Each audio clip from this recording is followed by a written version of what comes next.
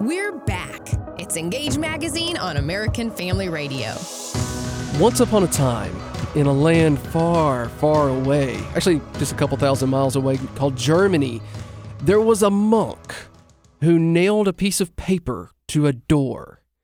And that was on October 31st. And it actually happened. Your story, where's it going? I know. I can't. Story's over. My sniffle. Let me tell you, I've been dealing. If you're in the South, and there's just this common sickness, and everybody knows what it is. It's called the crud, and everybody experiences it a little bit differently. But when you say I have the crud, everybody immediately knows what you have, and they know to stay 10 feet away. Because they don't want to get it. In fact, I think I'm going to have to disinfect this microphone when I get done talking and into it. It's concerning me that we're just only 3 feet away. Yeah. It's okay. You know how people turn the radio thinking it's going to come through the radio. If you're in Mississippi, there's a good chance, But here's the thing, 500 years ago, this October 31st, Martin Luther nailed his 95 Theses to the door of Wittenberg Church. And we talked about that for the last... Well, we didn't really talk about that for the last 2 weeks. We talked about the Apostles' Creed with Ray Rooney. But the reason we talked about the Apostles' Creed was in preparation for Reformation Day. Jordan, what is Reformation Day? Because you love celebrating this. I was actually about to ask you, how do you celebrate Reformation Day? That's what I'm asking. That's why I'm asking you. Oh, my goodness. Okay. So, I have a way to celebrate this year. Okay, well, I want to hear it in just a second. But Reformation Day, Cupcakes. like you said. Oh, sorry. Cupcakes. Cupcakes is for every day. Okay. Okay. Well, Reformation Day, that's a commemoration of, like you said, Martin Luther nailing the 95 Theses? 95. Yeah, to the door of a church in Wittenberg, Germany. And that marked the beginning of what we know as the Protestant Reformation. Yeah, so that gave birth to, there weren't denominations No. back in the day, right? You had Catholic and Greek Orthodox, and But those were not denominations as we understand them today. Well, for those that are new to this too, and to be honest with you, just in the last 2 years, I've read a little more than I did before on this. There's an important point here. The reason he did that, for those that haven't, is because the church had gone AWOL. Yeah. pretty much. Yeah, well, there was a lot of issues with the church. Yeah.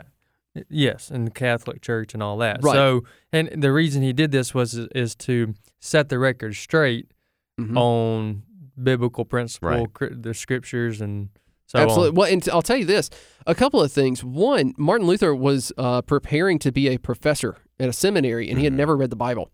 Right. And he said, okay, so if I'm going to teach this class, I probably need to read the Bible. Yeah, Right. maybe. And so he actually sat down and started reading and started studying and started going through all of these different things. And he hit Galatians, and his whole world turned upside down. He actually read the Bible for himself. And correct me if I'm wrong here, but his main point here is that we're saved by grace through faith. That's right. it. We're Grace saved alone, through faith alone, in Christ alone. Right.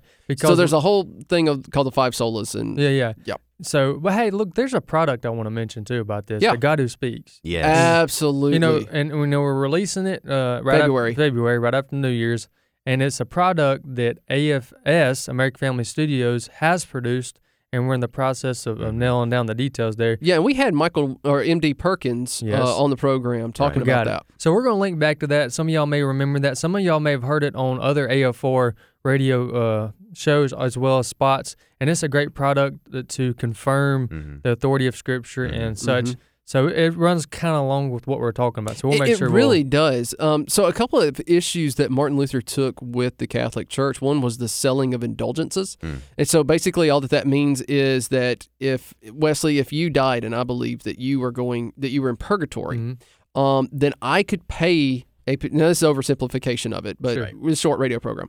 But I could pay a certain amount, and your soul would leave purgatory and go to heaven. See, there's a bunch of stuff like that went on during that time. When I hear it, for me, that just sounds so bizarre and so far from Scripture. You wonder how they got that far.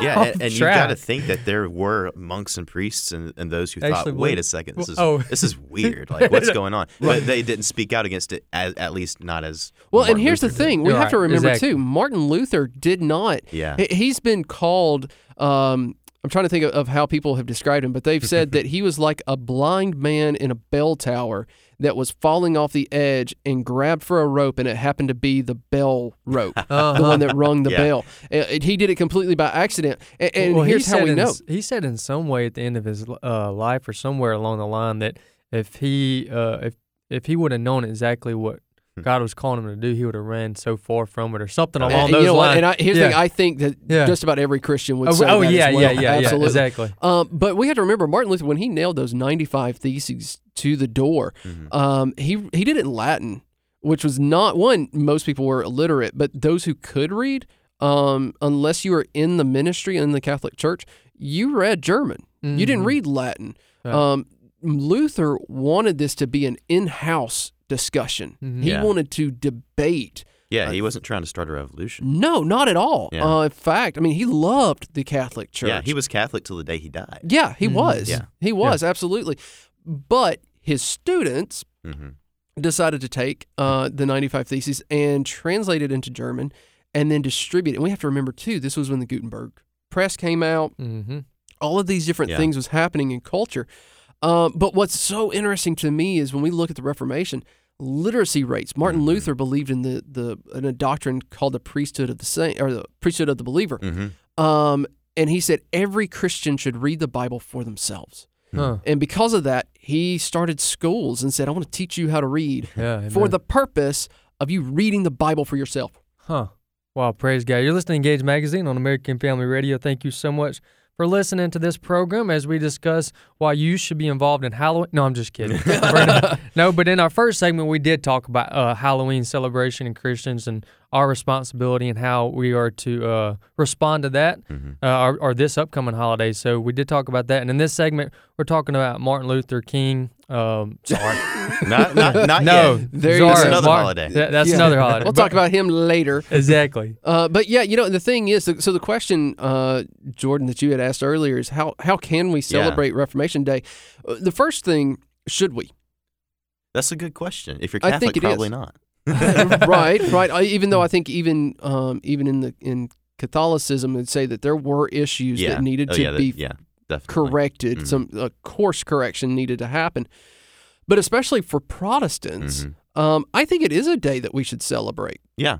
I think it's a day where we can look, we can teach our children, hey, we stand on the shoulders of these giants and introduce them to Martin Luther, introduce them to Zwingli and all of these different men of just amazing faith and great minds. Yeah. And say, here you go. These are these people. Read them. Yeah. Read the works that they published. Now, how would you celebrate it? So here's all right. What is the activities? What games do you play? How do you decorate your Monopoly? Here's the thing. Everybody else is watching horror movies and all this kind of stuff on October 31st. I'm watching a documentary. Okay. No. How you're celebrating it? This documentary is awesome. It's called Luther. And let me tell you, I've already watched it twice. I'm going to watch it again. It's by a guy named Stephen McCaskill. And it is, I cannot overestimate and overhype just how incredible this documentary is. It's beautifully shot. It's incredibly well done. And what I really like about it, I'll be honest with you, I am a nerd. And my computer is going absolutely nuts. I was going to say, that is not mine. I cut mine off. That's my fault. I was hitting a button and it decided to talk ugly to me. But here's the thing. I like documentaries, but a lot of the documentaries that I watch, they're just kind of like talking heads. Yeah. Right? You see this guy, he's sitting in a chair, talking, and that's it. Okay, what McCaskill does, this is beautiful. One, he's got some of the most beautiful aerial drone shots. So that when they're talking about the Wittenberg Church or when they're talking about this guy that did this thing over here, you actually get to see where all this stuff is. And what's amazing is you've got this old church and right next to it is a highway that kind of wraps around it. It's crazy to see the old and the new together, but it's just cool. But then McCaskill and some of the guys that he's interviewing, they're talking about the internal conflict of Luther. You can't show that. Right. So McCaskill's gotten people that does computer animation, and they've animated it. And I mean, it is incredible. It's dark, it's gothic, and it's beautiful. So we can still have dark and gothic on Halloween. You know what? Yes, you can. Okay, yes, cool. you can. All right, I'm in. So here's the deal. Go to LutherDocumentary.com. Check that out. We're going to post a link, and I've written a review, and that's going to be posted on EngageMagazine.net as well, because it's so incredibly good, and you can order it online and stream it, and I encourage you do that. In fact, that's what my wife and I were going to do. We actually have a projector and a screen. We're going to show this thing. Oh, yeah. Right? And it is going to rain, so we can't. We'll have to move it to another day.